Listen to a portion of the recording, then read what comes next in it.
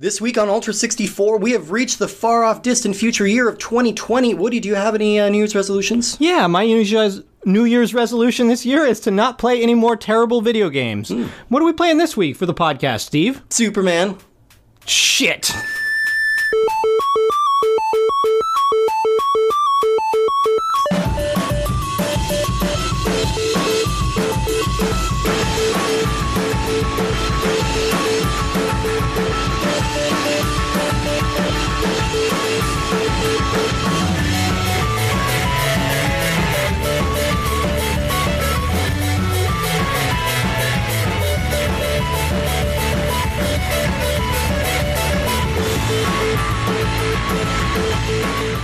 Welcome to Ultra 64. That was totally not rehearsed. We definitely didn't do that twice, because we definitely didn't forget to record the first time. We are the internet's comprehensive Nintendo 64 podcast. Each and every week, we are playing a different randomly selected game from the Nintendo 64 catalog, and we're playing it until our damn eyes bleed, and it took remarkably little time this time. My name is Steve Guntley. I am faster than a locomotive. Wait, no, but see, we did this once, and I was really on top of it, and now I've gotten really confused. You can leap I am tall more powerful than a speeding bullet. Okay. And able to leap tall locomotives in a single bound.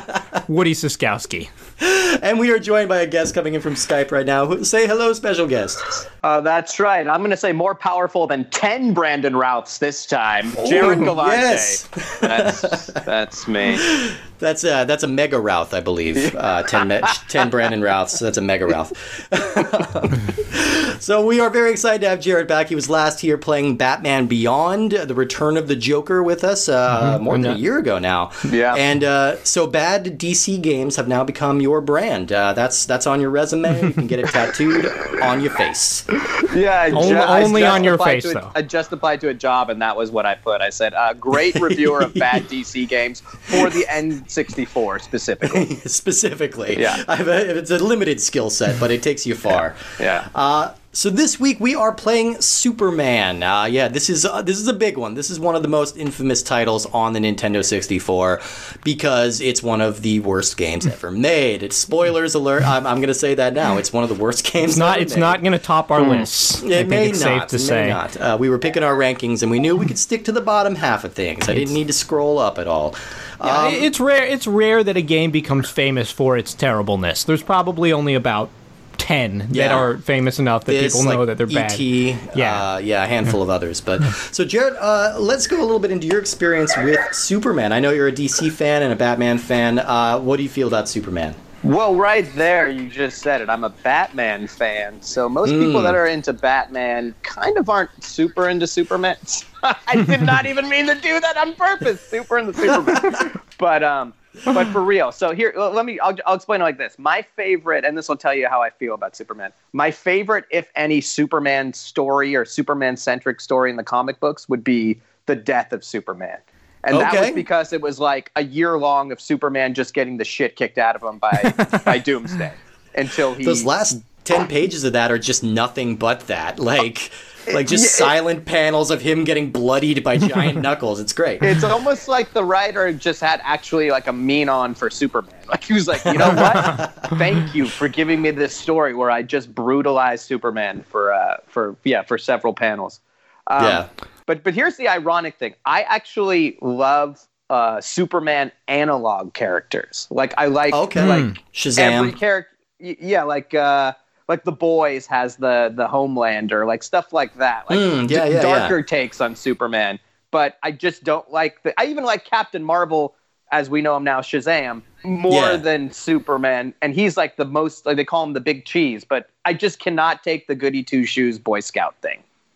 That's the thing. I think Captain Marvel at least has like human flaws and has human weaknesses, and those just kind of don't really come across in Superman.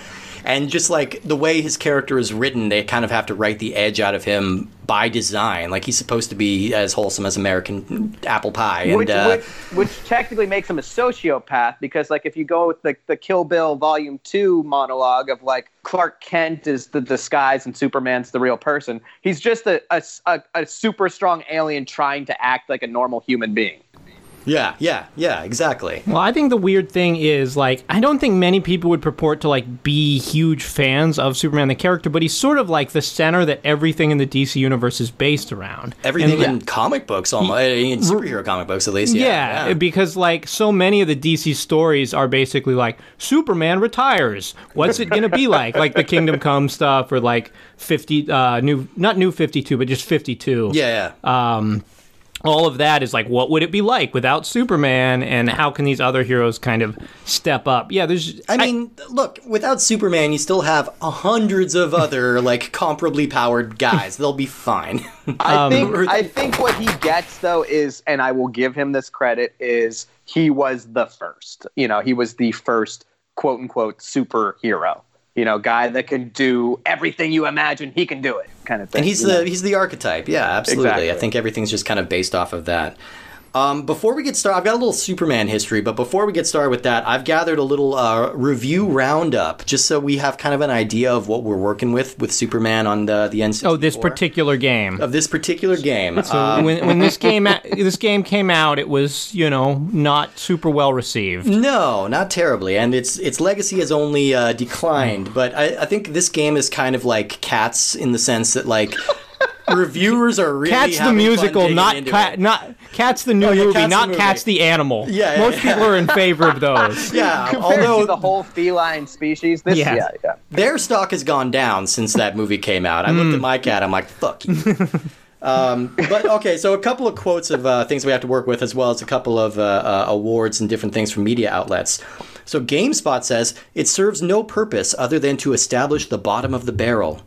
Not bad. Well, think of it this way, Steve. If you don't have a bottom of a barrel, all your apple's going to fall out. It's true. Well, unless you don't pick it up. Because the ground is there. Yeah. Well, and you're Superman. I don't even know if he could lift this barrel. I don't think you can. IGN says, not only is this subpar effort one of Nintendo 64's worst games, it serves as even more proof that it takes more than a solid license to make a solid game.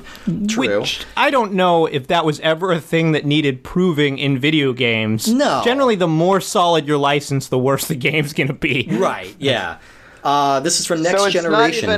It's not even like a Trolls 2 so bad it's good. It's so bad it's crap. And then you realize it's even worse crap. There's very few video games that reach the so bad it's good I can mentality. Think of one off the top of my head, and that's 50 Cent Blood in the Sand. Oh, sure. Because the game works. The game functions. Like, it's not like a broken game, but it's just batshit story-wise. It's terribly acted. It's like it's over the top like that. I might throw in a quick Goonies 2 because it's only a sequel in a video game, and you hear the Cyndi Lauper song playing throughout the whole horrible experience. One of my favorite NES scores is just that loop of that Cyndi Lauper song. It sounds really good in 8-bit. I don't know. I like it. Yep, I agree. So another review from Next Generation. Hands down the worst game in years. Everyone even remotely connected with this should be banished to the Phantom Zone and all existing cartridges hurled into the sun. Wow. Nice. So that's a good obscure comic one. Okay, good. Then a few others here. EGM called this the 7th worst game of all time. G4 TV called it the 2nd worst game of the 90s. I couldn't find what the worst game of the 90s was.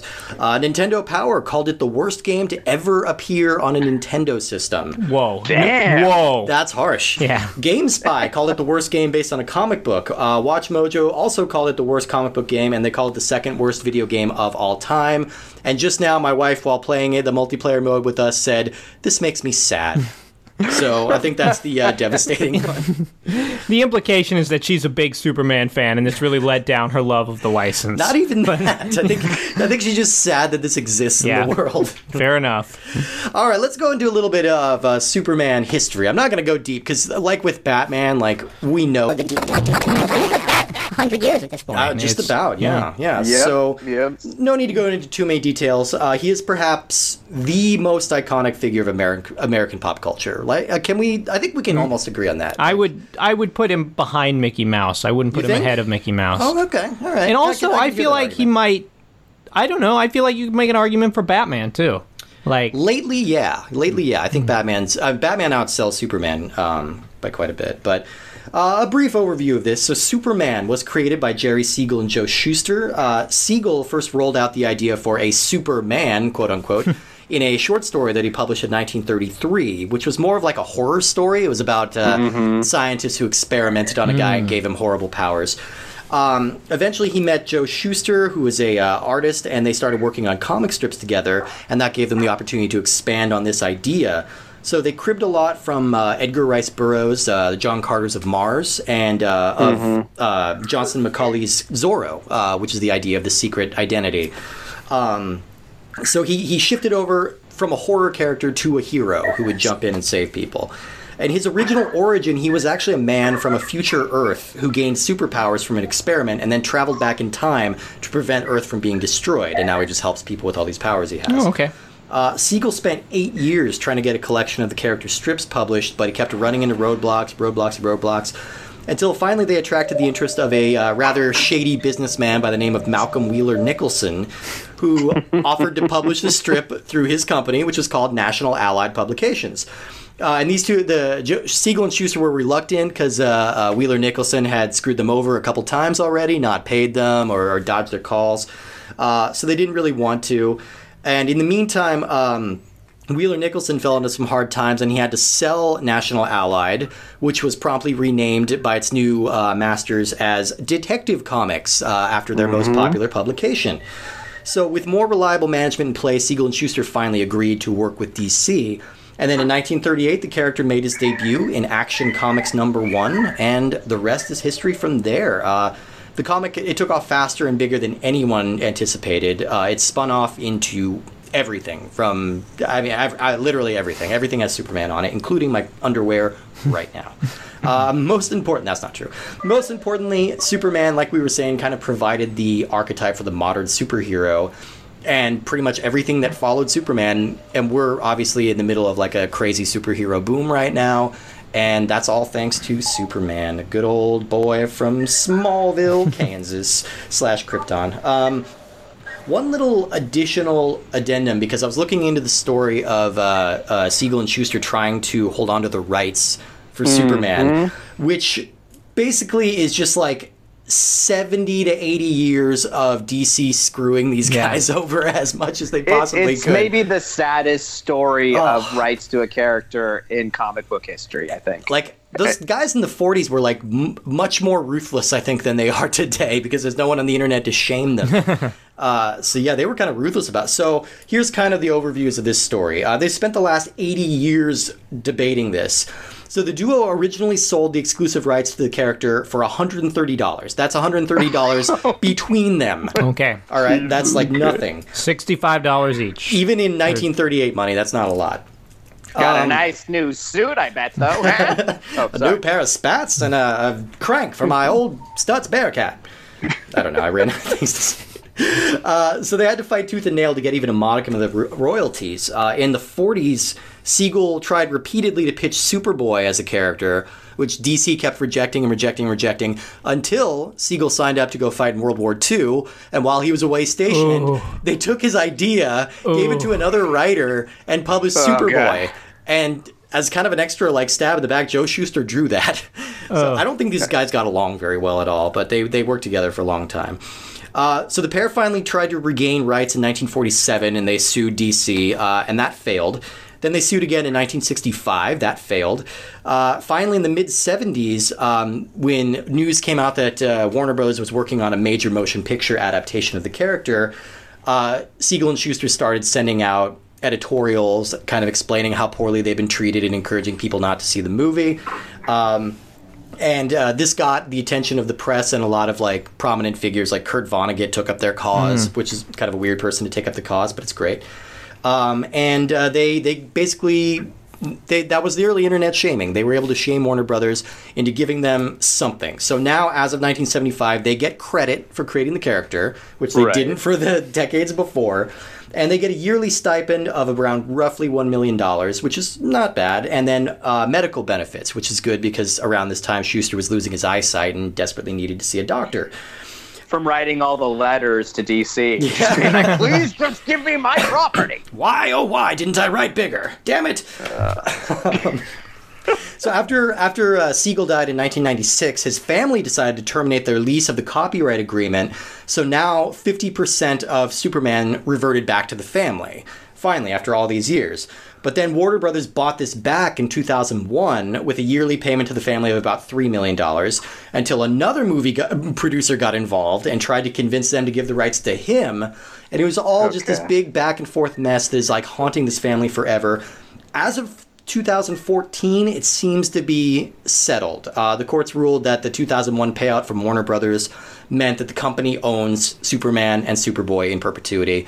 And I think this is all going to come up again in a couple years because the character is supposed to go into the public domain in 2033. Mm-hmm. And I think there's going to be another big, like, shit show around that. So sorry, that was a bit of a long diversion, but I think that's an interesting story. And those guys have just been kind of screwed over so bad for so long. And I'm glad they're finally getting some money for it. Their families are finally getting some money. Well, yeah, they're both dead now, right? Mm-hmm. Yeah. Oh, quite dead. Yeah. 25 years now. Yeah. All right, a couple little quick things about Superman by the numbers. So we got 8 major motion pictures with Superman in it, including Batman and Superman and Justice League, but not including the serials from the 50s. There were a couple of those. There have been 20 TV shows with Superman on it. I had no idea, but that includes animated. 2 of those shows are on the air right now, Supergirl and Krypton, but Krypton has been canceled after its upcoming season. Superman is the best-selling comic book series of all time. There have been more than 14,000 individual Superman comics sold since 1938, which has generated approximately $600 million. Action Comics #1 is still the most valuable comic book of all time. The biggest sale was a mint-condition copy sold in 2014 for more than $3 million. And that was actually here. That was in Federal Way, just down south of us. Of the 7 comic books to fetch more than $1 million, 5 of them are Action Comics #1, including one copy that used to belong to Nicolas Cage that sold for $2 million. I was going to say. Yeah, they literally call it the Nicolas Cage edition. And the best-selling individual issue of a comic book is Superman #75, which we referred to already, the infamous Death of Superman from 1994.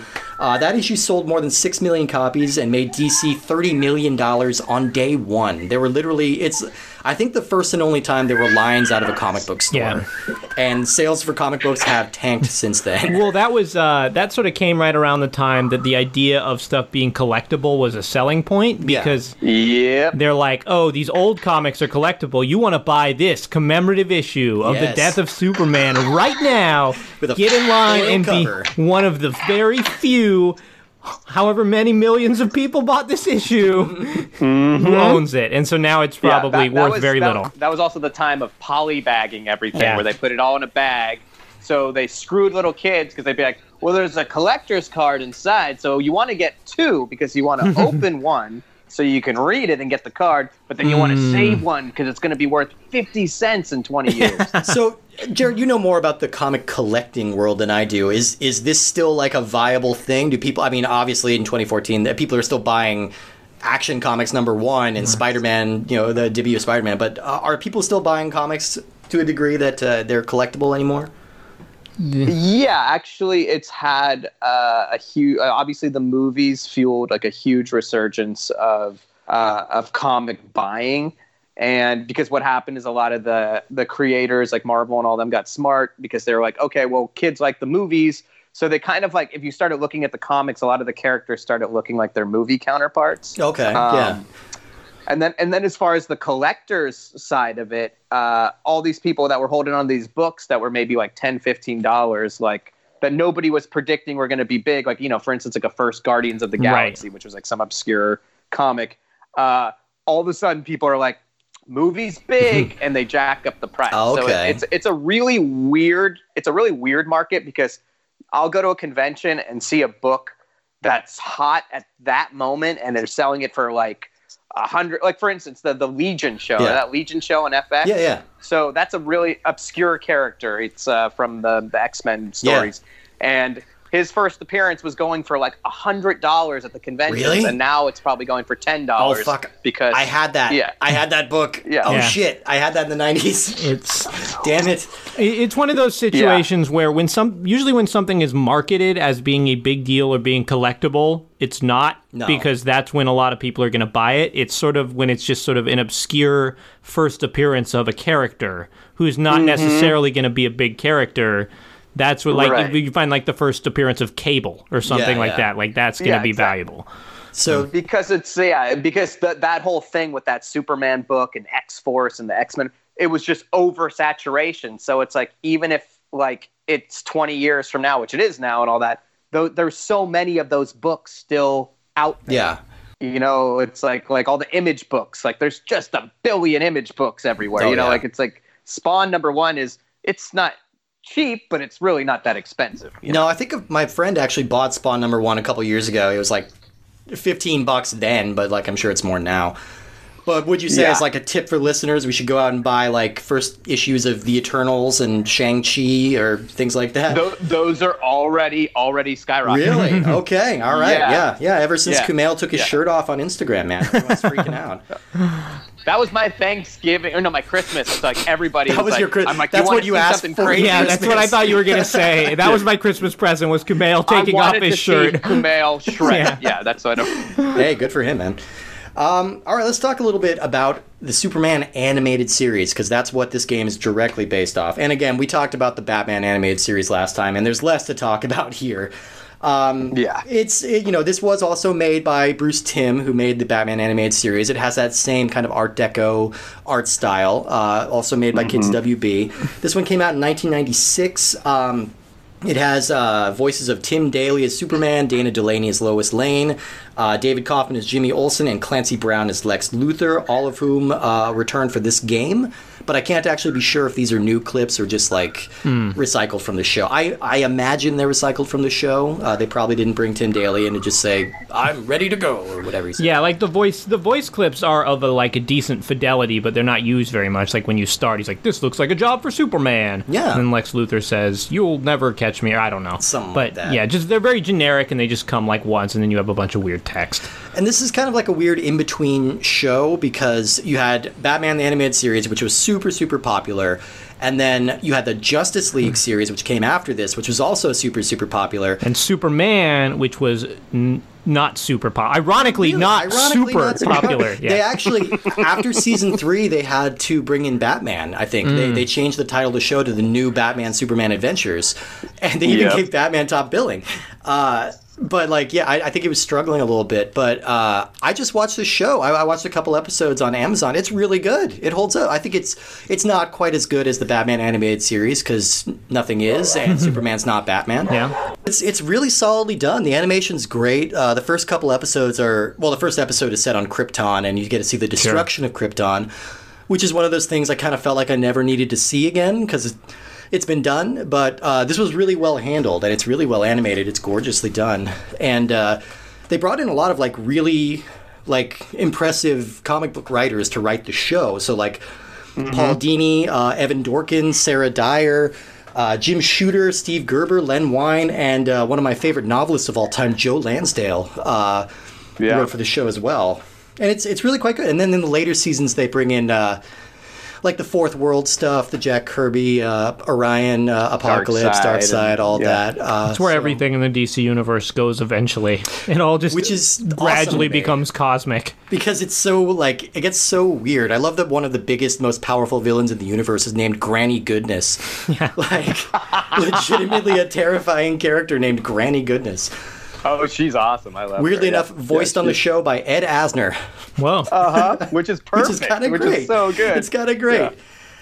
Yeah. All right, we are getting to the meat here, but we have to talk about Superman in other video games. Yes. He has been famously difficult to adapt to video games because in order for it to be any fun at all, you have to limit what makes Superman special. Otherwise, it's just like you're invincible the entire game. Yeah, which would be an interesting concept. Like they did that Hulk game, the Hulk Ultimate Destruction, where they basically said, you know, what if you just were the Hulk and you could just run through and run over and destroy buildings? So it would be interesting. Yeah, there's so many limits on putting Superman on a game, because if you wanted to allow him to do his full power and just fly around and like be able to crush buildings and stuff, you're like, unless you were making it based on the Zack Snyder Man of Steel game where he just destroys a bunch of buildings. Exactly that. Breaks necks. Yeah, exactly. You can't have him just like creating huge amounts of destruction. No. And you can't have him be at full power. Yeah, like you said, you can't have him be at full power, because then he's just going to punch dudes and they'll go flying, which would be awesome, except that's not really his MO. And I don't know. it kind of reveals the core problem with the character, I think. It's that, like, in order for there to be any kind of stakes at all, someone's always got kryptonite. Or someone's always, like, putting a family member in danger or something like that. He's also just kind of... So go ahead, Jared. Which is why DC heroes... Because if you look at DC, like, it's always hard. Like, my friends and I, you know, dorks that we always are like, who would win this DC character versus this Marvel character? And it's usually 9 out of 10 times the DC character because they're all so overpowered. Yeah. Like, they, you know, Green Lantern has the ultimate weapon. Whatever I think I can, you know, happens, or I'm the fastest man alive or whatever. But the thing is, they have the stupidest weaknesses. Like his is a rock, a green rock. Green Lantern, the first Green Lantern, like the Golden Age one, was wood, and then the other one was just yellow. I didn't know that. Anything yellow. Yeah. I think a wood weakness. Wood might be a better weakness for a spacefaring guy. Like, he can just stay out in space and patrol the universe, you know. But the color wood can get the color yellow is a little harder to escape. It's also weird for a video game because it's like the dynamic is the hero is the big superpower. Usually in games, you play as sort of the weaker guy and have to sort of use your wits to overcome these guys who outmatch you. Right. In this, you don't need to have any wits because you would just be able to run over any problem. Yeah, exactly. So let's look back at some of the Superman games of the past. The first one to try and capture the Superman magic was Superman for the Atari 2600 from 1979. That game is very tedious and very hard to decipher. There's very few Atari games that could not be described as tedious and hard to decipher. But it's always like especially hard when they're trying to do something a little more ambitious, like the Raiders of the Lost Ark. Raiders of the Lost Ark game. It's like you have no idea what's going on. Or, for that matter, the E.T. game. Yeah. Because I think this game actually has a lot in common with E.T. in the sense that... it's horrible. Yeah. And it's infamously horrible, but most of that comes from just how inscrutable so much of it is. Yeah. And so, like, aren't you essentially like a rectangle in the Atari one? No, he kind of looks like the Atari Superman. Oh, yeah. Well, kind of, sort of. He's you can tell it's Superman, like, in his flying pose. Like, you can tell that. And there is a mechanic where you start as Clark Kent and you have to find a phone booth and step into it to become Superman. But then as you're flying through the city, you're going so fast through all these screens, it's kind of hard to tell what's going on. And it's just kind of a weird pixely mess. But not terribly worth noting. But it is a little better than the Superman game for the NES, which seemed to totally misunderstand the point of Superman. Let's just say there's a lot of ladders you have to climb in that game. Is that a game where you can take the subway across town? Yeah. You take the subway, which, to be fair, is something you do in Spider-Man, the new Spider-Man game as well, but it makes a little more sense for him. So I think the pinnacle of Superman games came in the early 90s on the Genesis. So we have two games, Superman and Death and Return of Superman. Both games were developed by Sunsoft. The Genesis game kind of leans more towards, like, the company's brand of, like, colorful but kind of bland platformers, but like functional, totally fine. And Death and Return was actually a really solid side-scrolling beat-em-up, and technically it is the first game ever developed by Blizzard Entertainment, because they just changed their name from Silicon and Synapse to Blizzard with that game. So that's worth noting, at least. But things went on a downward trajectory from there, since Titus acquired the Superman license in the mid-90s. Aside from this game, that company made one middling Game Boy game with the company before letting their license lapse. For the more modern entries, we get Superman Shadow of Apocalypse, which is also based on the TV series, and Superman Returns, which is based on the movie. And that Superman Returns game with Brandon Routh in 2006 was the last time that character has starred in his own standalone game. He has become a pretty good supporting player in games like the Injustice series, which is a really fun fighting game, and the Lego DC games, which are also really fun. But no one's really cracked it. And I heard rumors a couple years ago that Rocksteady, the team behind Arkham Asylum, was working on a Superman game. Yeah. And I don't know if that's ever going to materialize at this point. It's been several years now. So I hope. I don't know. I think if anyone can do it, they can. I feel like if they made a straight up... I feel like the way to do it would be to make a straight up Lego Superman game, because then you could give him all the powers and just have him, like, annihilate buildings. Legos, and you can't really die in that game, like, permanently. So exactly. That's part of the mechanic. Yeah, that's perfect, actually. I mean, not as obviously it's not a straight up story game, but I do. I mean, I think Injustice so far, that series has been the best as far as like, because everybody can punch everybody into the moon. So like it kind of works. Yeah. But yeah. And he gets a more interesting story, like in the story mode of Injustice, which is really, really good. It's awesome. And you get quite a bit of that. And he turns evil in one of them. I forget which one, but yeah. I think it's the first one, right? I think maybe it is, yeah. I don't remember. Yeah, but they are good. I just haven't played them in a long time. Okay, we've made it 31 minutes in. We're finally going to talk about this game. That was quite a build-up. Damn it. But Superman, the new Superman Adventures. That's the full title, not Superman 64. This was released May 31st, 1999. It was published and developed by Titus Interactive, and it is an N64 exclusive. Yeah, take that, PlayStation owners. Suck a butt, PlayStation. We got this. So we have talked about Titus before, and for better or worse, this is the game they are best known for, I think.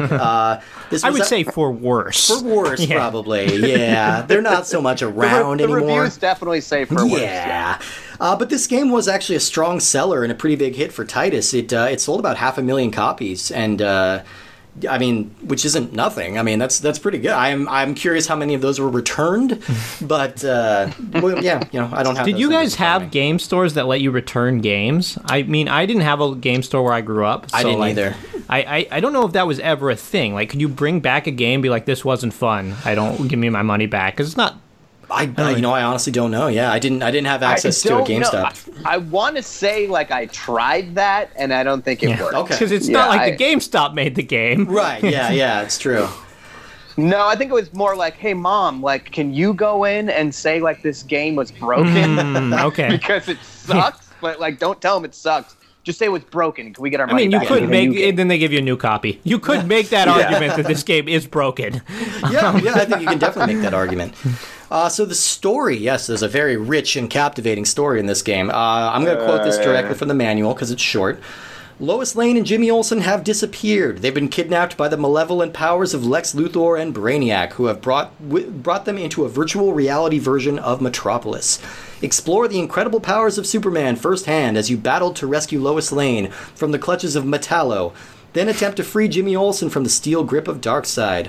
Race into outer space to face Brainiac's evil alien technology and, above all else, destroy Luthor's deadly dream of a virtual reality metropolis. You control the powers. You are Superman. So this Superman fellow, I'm just learning about him for the first time now for this podcast, and it seems to me some of the fundamental aspects of this character are... He's as wide as a street. Wider than your average street. His arch enemy is Rings. Hates him. Oh yeah, you got to fly through that. And he walks very, very slowly and cannot breathe and move forward at the same time. Wait, can you breathe and move forward at the same time? I have. I've worked on it for many years. But I do have the ability to both walk and breathe. That's impressive. I need to stop every few steps. I'm trying it now. All right, no, I can't. Sorry. Yeah, I think you're about right. And so this game really nails the Superman vibe. Yeah, and he's roughly the size and shape of a very old Buick, and he controls like one. Yeah. Holy shit, man! I mean, you think you're prepared. I've even played this game a little bit before. I think I rented it. Yeah, and you're just really not prepared. It's remarkably bad. So some of that has to do with the development, from what I understand. It had kind of a troubled development. A footage of the game was shown nearly complete at E3 in 1998, but it got a really disastrous reception because it had very bad graphics and bad controls. Well, thank goodness they fixed those things in the finished product. They finally got it, yeah. The players were also complaining about the thick, ever-present green fog, which prompted the developers to claim that this fog was intentional, and it was actually kryptonite fog deployed by Lex Luthor to hinder Superman's power.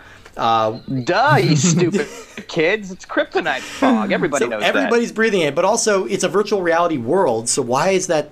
Why would that affect him if it's just a simulation?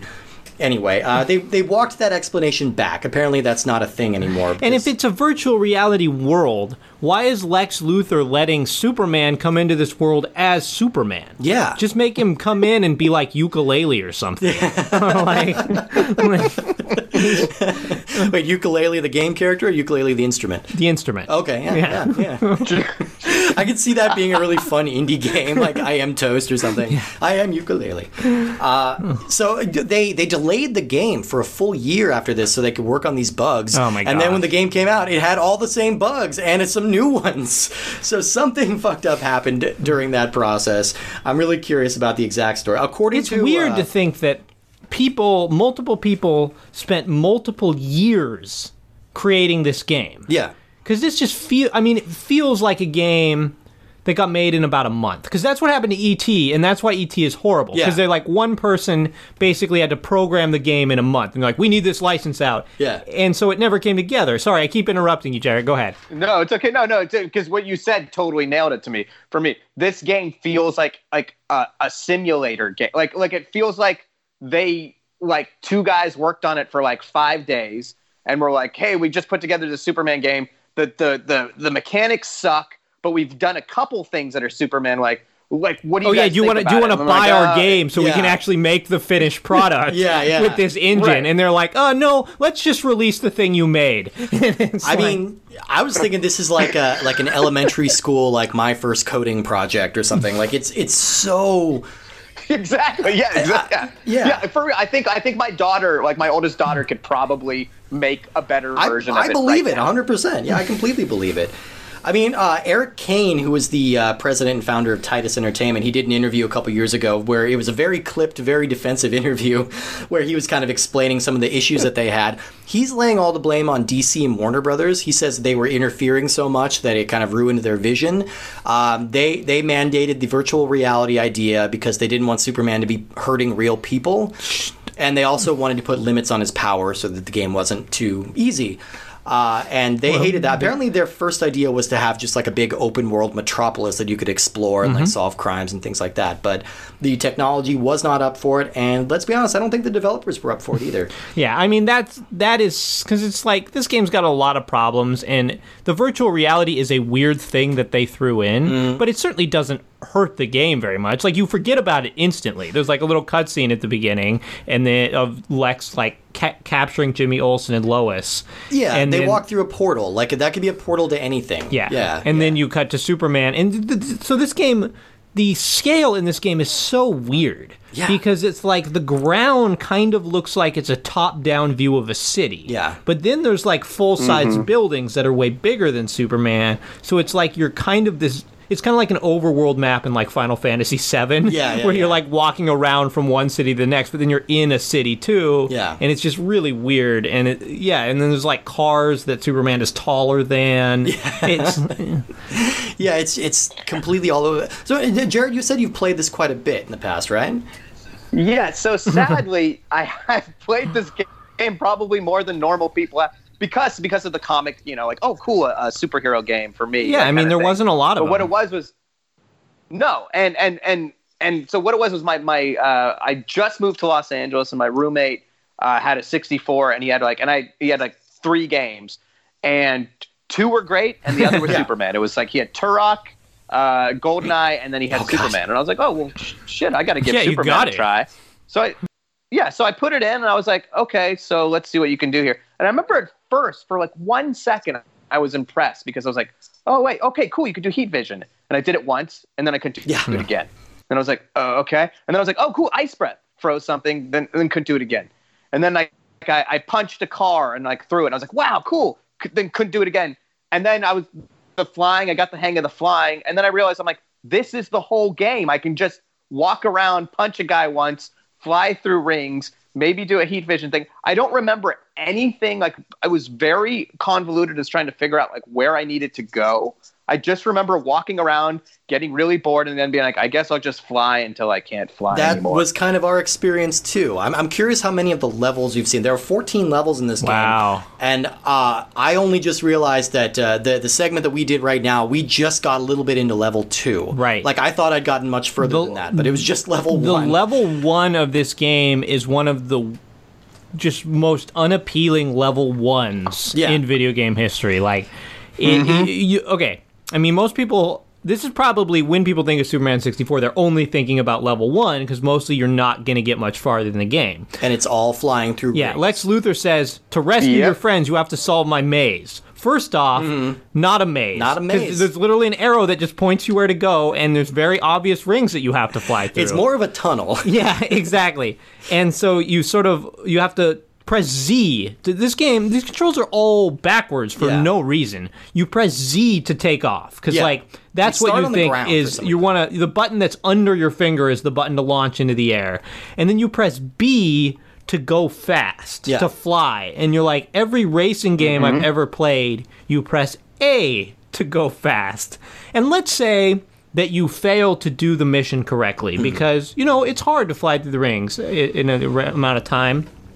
The instructions for the goal that you have after that are often very vague. Yeah. And so let's say that you Yes. fail.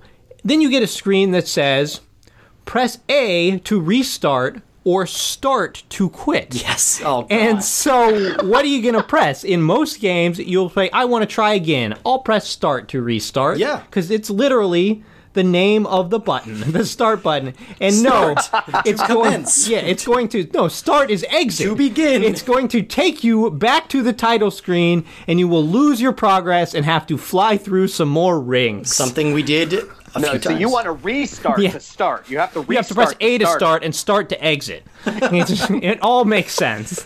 Like, I accidentally lost our progress like a couple times because I've been playing Death Stranding right now, and like there's lots of like little shortcut scenes that you can skip through. So I've been pressing start button, skip it, start button, skip it. So it's my impulse to just start. Let's move forward.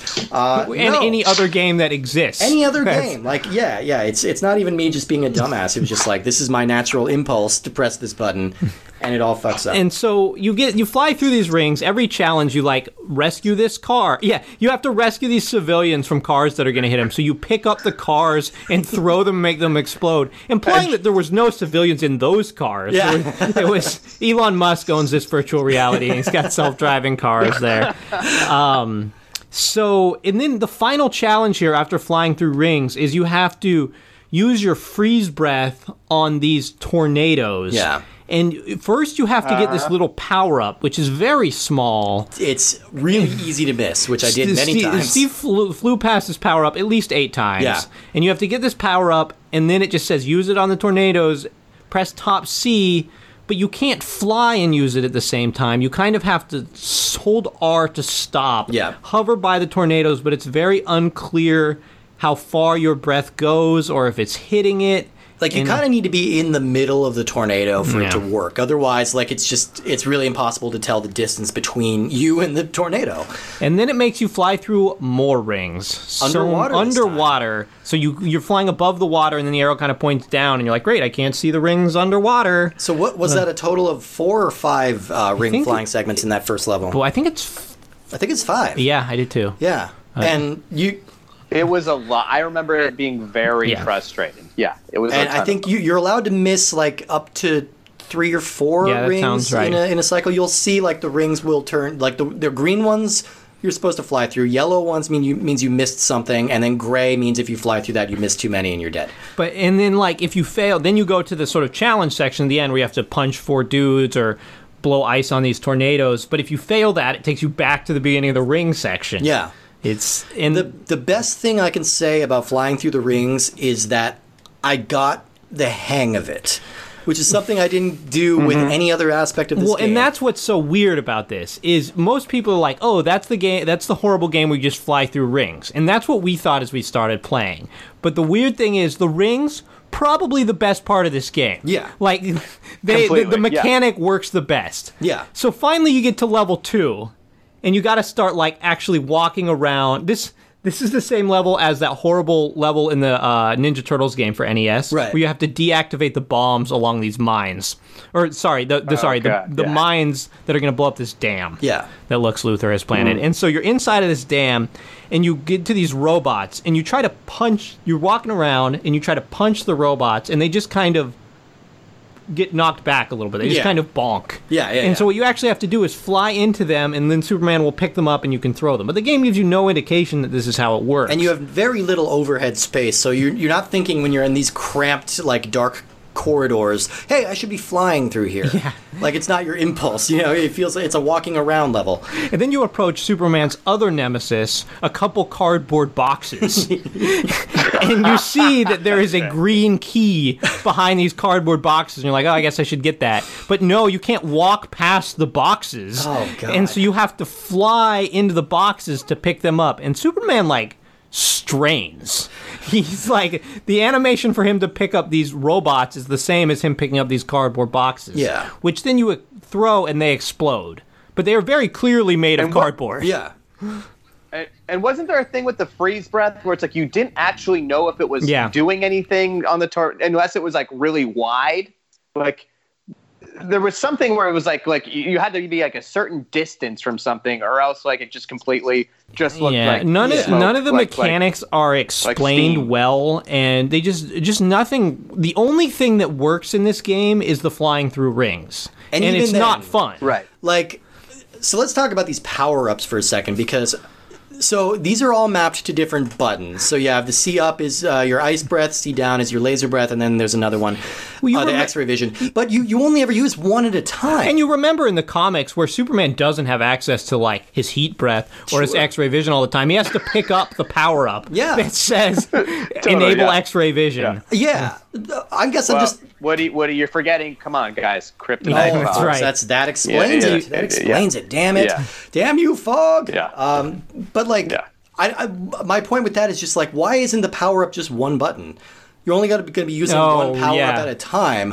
Why are we wasting all these other buttons? Like, maybe as you get farther, you get more of them at the same time. I'm curious to see if anyone's gotten farther. Like, how far have you gotten in this, Jared? You haven't beaten it? No, I honestly think I got to level 2. Yeah.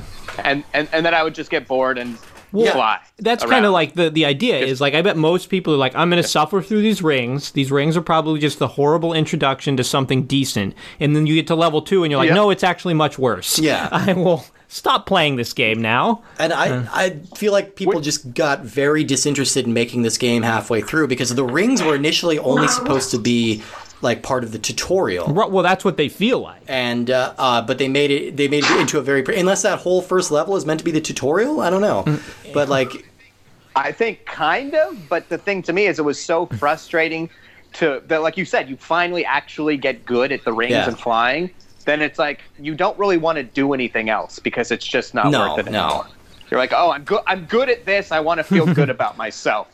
I want to go to bed feeling good today. Well, if you want to go to bed feeling good, then you will not play the multiplayer. Because wait, this game has a multiplayer mode? This was honestly a surprise to me as well. This felt like a nice little extra bonus pile of shit on top of the pile of shit I was expecting. Like, I did not know there was a multiplayer mode in this game. I imagine most people listening did not know, but there is. This guy listening didn't know. I didn't see, and you played this quite a bit. See, and like, it's kind of buried in there. You have to go to new game, and then it'll be down in there. But so you have a race mode and a flight mode. So flight mode is... fight mode. Oh, fight mode, sorry, yeah. All right, so okay, naturally you have a Superman game. Yeah, what are you going to base it on? Yeah, you have a man who flies, a man who takes to the skies like a bird. So naturally, the multiplayer is all about spaceships. Yeah. Flying around in spaceships as villains. Also noted, you cannot play as Superman in the multiplayer. Sure can't. You cannot... Here are your choices of characters that you can play in the multiplayer. Lex Luthor, sort of Toady, Mercy Graves. Yeah.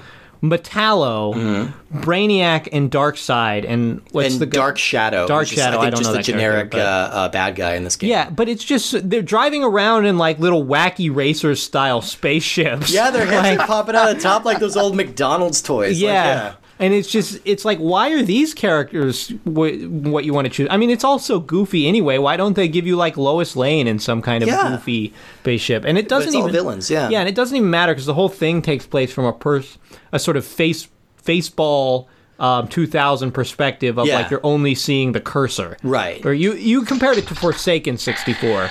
Which I don't want to be saying Forsaken in the same sentence because that one's so much infinitely better. But you could see like it's a little bit of Forsaken and a little bit of Star Fox 64, which also had bad multiplayer. But not this bad. Not this bad. No, I'll play that all day long compared to this. But so the fight mode is we brought Nicole in to help us out. You have up to 4-player multiplayer. Nicole helped us fly around and shoot some things for a while. And that's literally all that is. You get a pick of one of 3 levels. There's the town, the spaceship, and the subway. The subway may be the worst designed multiplayer level I've ever seen. Oh, easily. Because it's just it's what you would think a subway tunnel is. A long straight line. Very, very dark, very long, straight line. And so half the time you can't see anyone. And the end of each level, like the wall has more corridors through it. Yeah. You just can't go through those corridors. Yeah. And at this point, Nicole had succeeded in clipping through the floor. So she was under the subway tracks and could not move. She couldn't go up and she could not shoot her gun. Nope. She could see out and see Steve and try to shoot, but nothing would happen. And Steve, we could not see her at all. Also, I think this game was notorious for that too, actually, just the frame rate and getting stuck in things and just not making. I remember picking up the cars and I could see. Yeah, you just get stuck. In stuff. No really exaggeration. Weird. We were getting slowdown and chop while Superman was walking alone through a tight hallway. Slowly, he was walking slowly and he was juddering. But I mean, we've played almost 200 games for this podcast, and honestly, this is the first one where the game broke. I think this is the first time the game has glitched out.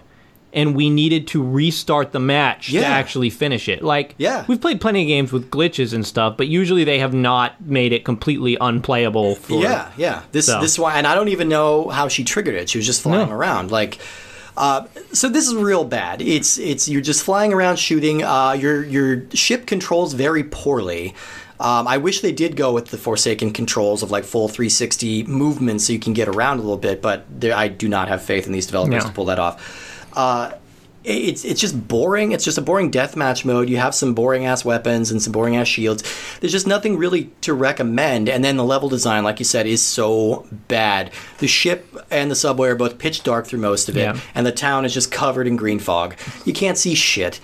And then we move on to race mode, and race mode is one of the most baffling fucking things I've ever seen. We have not been this confused since NBA in the Zone slam dunk contest. All right, so here's how this starts. So one player is the leader, and they have a ring, and they generate more rings, like the ones you play in the single player mode, that go behind them. And ostensibly, your role as the other player is to fly through these rings. Well, so if you press start, we're we don't understand the mechanics of this game. So we're going to press start and click on the story and controls option, which should tell you the mechanics of this game. And what I'm going to quote this to the best of my ability. It says, one player drops rings while other people, it just says, oh man, I wish now I'm blanking on it, but it's one player has the control to drop the rings while the other people can follow. Oh, and then they said that player has full energy but is slower? Whoever's in first is slower but has full energy, but it gives you no indication of how you win the game. Right. So the directions of this game are like a bad app in a Costello. Yes, exactly. So we kind of presumed that, all right, so you're dropping rings, so I think the goal of it is to dive through these rings until you become the leader, and then you're generating rings, and then it's like a capture the flag thing. Whoever holds onto the rings the longest is the winner. So I started with the rings and flew around. Steve flew behind them, and then he became the leader. The ringmaster. The Lord of the Rings. All the while, Nicole is flying around sort of somewhere else, frustrated about her inability to find the rings and fly through them because the controls are very bad. It's really not on her at all. No, totally not. A reflection on her. And then we're like, okay, we have no idea what's going on because there's no timer that keeps track of who has the highest score. There's a main game timer, so let's it's just a 5-minute match. Let's just let the match run out and see who wins based on something. And the match ran out, and then Nicole won. Nicole was in first place for doing nothing. I was in last place for being the guy who held the rings the longest. Right. So I do not understand what the point of the match is. So you don't want to be the one with the ring, but you also don't want to be the one without the... Or are you supposed to be the one without the ring? But if you're the one without the ring... No, Steve, it's simple. Okay, all right. It's simple. Whoever has the ring wants to not have. So, okay, so you want to. So you got to. Okay, so if you restart from the start and you have a ring. Wait, should I press start to go start? No, you press restart. No, you got to press A to restart. I press A to restart, and then I press start to start. Yes. Yeah, and then you cast it into the fires of Mount Doom. Oh, good. Yeah. Okay. Yeah, it's simple. It's really that part simple. I can get behind with this game. I will happily throw this in a volcano. Oh my god! Like I honestly thought I'd seen everything this game had to offer in terms of shittiness. I was prepared. I'm like, all right, I'm gonna fly through some rings. I'm gonna do some shitty combat. I'm gonna look for something nice to say. Maybe the multiplayer will surprise us. The multiplayer surprised me. The multiplayer was worse than the single player by far, and that's especially the an race accomplishment. mode. Yeah, that is a hell of an accomplishment.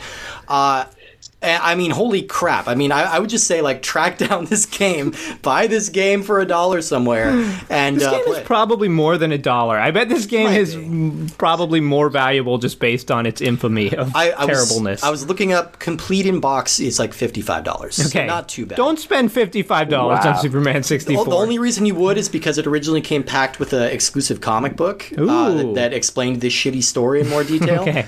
And I looked up that comic book separately, and that's going for like $85. So just buy it's actually decreasing the price to have the game attached to it. So well, maybe the complete in box probably doesn't necessarily include that comic book, depending on how someone's going to sell the one on eBay I was looking at did. Yeah, so you got to jump on that, listeners. We're telling you now.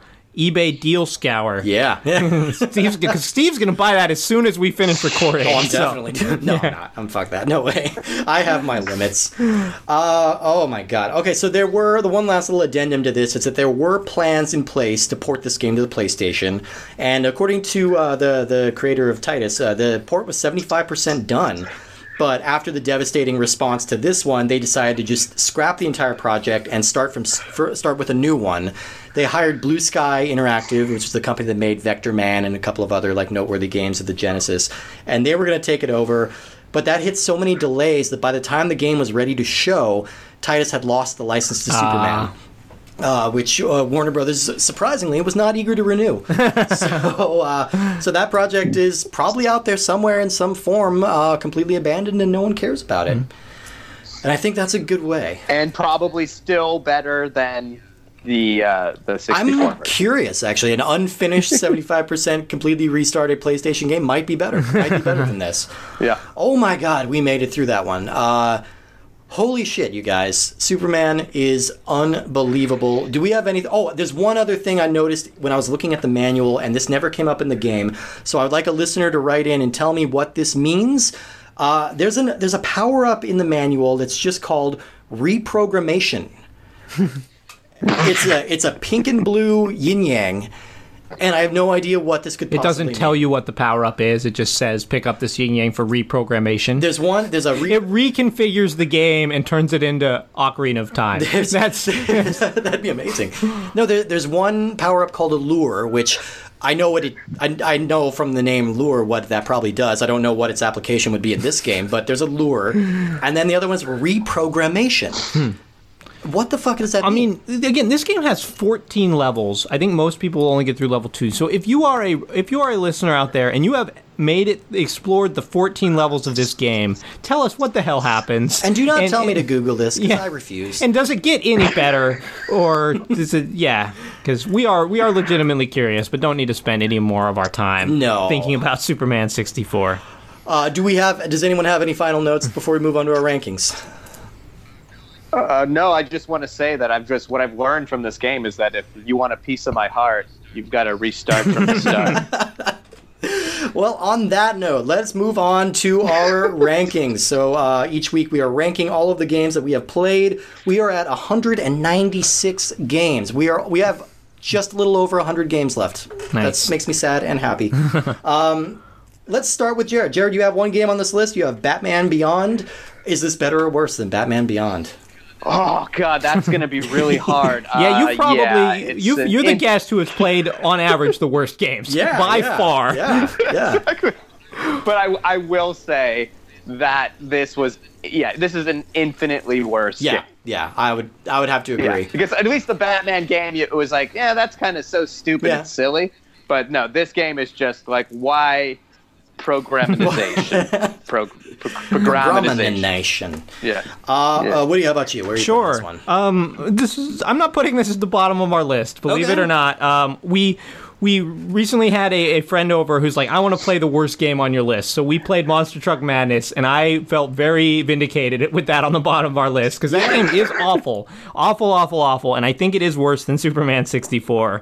I'm putting this at number 196, which actually I don't know because you said that we played that many games. Anyway, I'm putting this right above Transformers Beast Wars Transmetal. So the bottom of my list is Monster Truck Madness. So that's your new 194. Oh, 194. Okay, Yeah. so the bottom of the list is Monster Truck Madness, and then that Beast Wars game that we couldn't play because it made us sick. Yeah. And then Superman, which also made us sick, but in Yeah. different ways. Yeah. And- I'm debating because that Monster Truck Madness is real bad. It is real bad. I believe in that. I am going to put this on my bottom. I think this is my new number 197. I think this is. There's something. It's kind of like, you get tired seeing Citizen Kane at the top of all the best movie lists, and then you watch Citizen Kane and you're like, okay, all right, I get it. I understand. And Superman is the same way. It's frequently called one of the worst games ever. You think, oh, no, well, come on, it can't be that bad. It is the Citizen Kane of bad N64 games. It is. It definitely is. I think this is the bottom one for me. I think my list is shaping up to be more traditional than Woody's right now. Currently, my number one game is Ocarina of Time. Very bottom game is Superman. Your number one game is NBA Hang Time. Bottom game, Monster Truck Madness 64. Yeah, yours is more eclectic. I think. But one of us has got to be the norm core. But that's Superman. Oh my God. Whew, exhausting. Before we go, I want to give Jared a second to plug anything. Do you have any projects, Twitter, podcasts, anything you want to plug? I do a podcast. I actually took a little breather from it, but it's been going strong, but I'm coming back to it. It's called The Real Short Box. It's a comic book podcast. We talk about everything comic books, movies. We give you ideas for prospecting for comics that you might want to buy that we think are going to go up. And the reason, real quick, we got to call it The Real Short Box is like the Ghostbusters, the real Ghostbusters. There was a podcast called The Short Box. So we're like, all right, we'll just call us The Real Short Box. That's a perfect way to. Hey, it works every time. And does Lorenzo Music voice you on the podcast, or That's right. Yeah. Well, that's awesome. Everybody, check that out. It's a really fun read. You guys have been doing that for a while. Yeah, there's lots of back stuff to get into, and it's fantastic. We're going to be good. This year is going to be the year where we are more consistent with plugging our shit and remembering that we have other projects. So I'm going to plug our Patreon, patreon.com/ultra64pod. We got a bunch of great episodes on there right now. If you sign up at just $5 a month, you will get all of that. So what are some of, I feel like we should name. So we're doing an episode. So a lot of what we're talking about on that Patreon is stuff outside the N64. So we're expanding our horizons a little bit. And so we have monthly polls where our patrons can vote on games that we're going to play. If you're at the $10 level, you can actually submit something to that poll. Yeah. So the one that's coming up soon is the game Return of the Obra Dinn, which is a super cool sort of mystery adventure game. An insurance simulator. Yeah. We've done Battletoads. We played Rock and Roll Racing. Yeah. We did an episode on Christmas games. That was really fun. So it's shaping up to Sin and Punishment. Eternal Darkness. Yeah. So there's already shaping up to be a pretty decent amount of stuff there. Yeah, and there's going to be a lot more great stuff coming up. So check that out, patreon.com/ultra64pod. And we have something else, too. Oh, yes. The other thing is the podcast Jest Friends, where if you are interested in reading the book Infinite Jest, join us as we slowly work our way through it. And really, it's a much more pleasant time than playing Superman 64. Oh, yes. And we're more than halfway through that as well. So both of our podcasts, we're moving through to the end. We definitely are. And speaking of moving on, we have next week, we are ditching the Superman, but we're keeping the Super. Because we're going to be playing Supercross 2000, Jeremy McGrath Supercross 2000, different games, and Excitebike 64. So 3 dirt bike racing games. We're going to be pitting EA against Acclaim against Nintendo, and I don't even begin to have a guess of who would top that list. I have no idea. A motorcycle madness. But I'm excited for Excitebike. That's one of my favorite NES games. That's the only proper feeling for Excitebike. Yeah, they don't call it Mad Bike. No, they don't. They should, but they don't. That was the cheapo knockoff. And I haven't played this one on the N64 at all. So me neither. Yeah, it'll be cool. Well, thank you so much, Jared, for being here once again. It's always great having you on. My pleasure. Everybody check out The Real Short Box and everything else. And in the meantime, I think we've got some rings to fly through. So, swoosh. I'm stuck in the floor. Night, everybody. Too many pain pills, too much pot, trying to be something that I'm not. Superman. Trying to do more than I can, got a little out of hand, I ain't Superman. Know what I'm talking about? I blew my throat and I blew my toe. I wound up sipping on soup de jour. I wasn't Superman. Oh no, I wasn't Superman. I'm trying to do more than I can, I got a little out of hand. I wasn't Superman. I hear you. Make it play well.